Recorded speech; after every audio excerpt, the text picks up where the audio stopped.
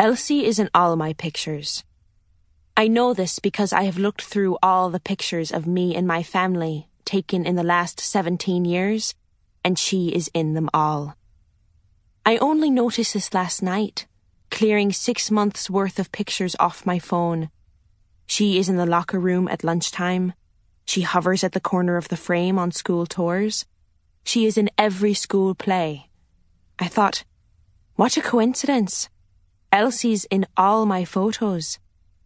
Then, on a hunch, I looked through the rest of the photos on my computer, and the ones glued into my diaries, and in my family photo albums. Elsie is in them all. She turns her back to the camera at birthday parties. She is on family holidays and walks along the coast.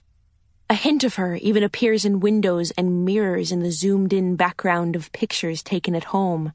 An elbow here, an ankle there, a lock of her hair.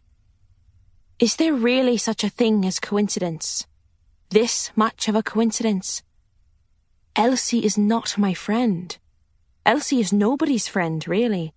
She's just that girl who talks too softly and stands too close, who you used to be sort of friends with when you were 8 and your father just died, but who mostly got left behind with the rag dolls and tea sets and other relics of childhood.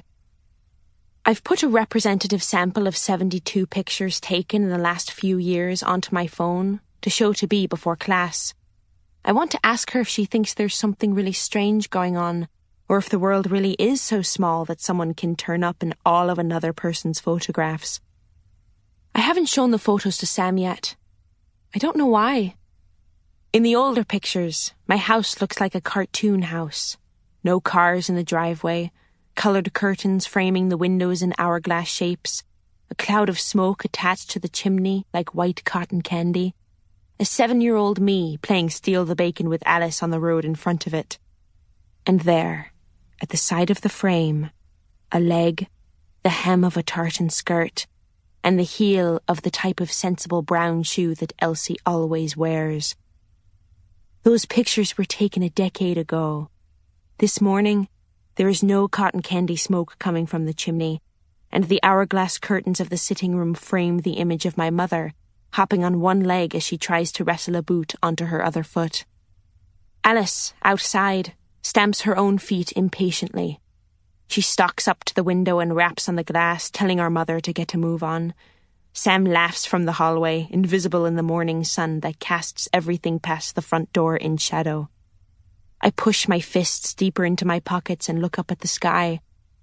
There are a few wisps of cloud just hanging there, mirroring me, leaning against the side of the car. Alice is my sister. She is 1 year older and 1,000,000 years wiser, or so she'd like to believe, and she may be right. How should I know? I am hardly wise. Sam is my ex-stepbrother, which is a mouthful to say, but as our parents are divorced, he isn't technically my brother anymore. His father was married to my mother until he disappeared 4 years ago. He ran off with a biological anthropologist and spends his time studying gibbons in the rainforests of Borneo.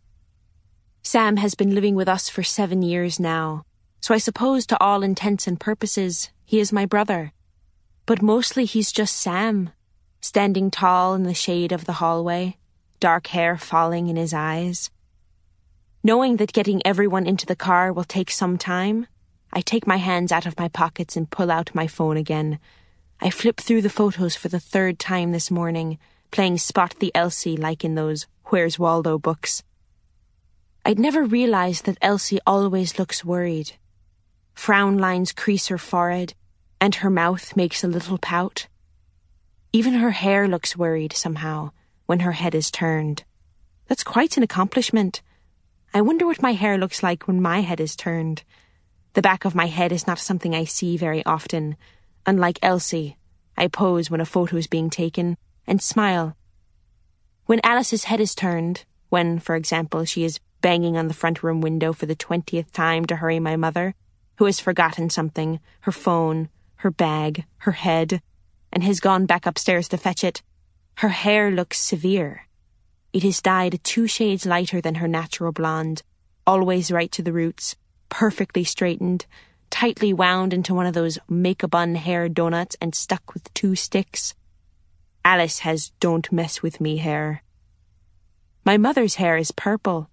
It tumbles down her shoulders in unbrushed waves as she drives and swings when she shakes her head. Strands of it stick to her lip gloss. She spits them out as she speaks. Today, she has painted her nails the same colour. If it were any other time of year on this drive to school, she'd be reaching across to Alice in the passenger seat, or fixing her hair, licking the tip of her finger to smooth the edges of her eye makeup, or drinking from a flask of coffee like some people drag on a cigarette. But it's coming up to the end of October, and Alice fell down the stairs last night. So my mother grips the steering wheel with white-knuckled, purple-nailed hands and doesn't take her eyes off the road. She wouldn't have driven us, but she's convinced walking is more dangerous.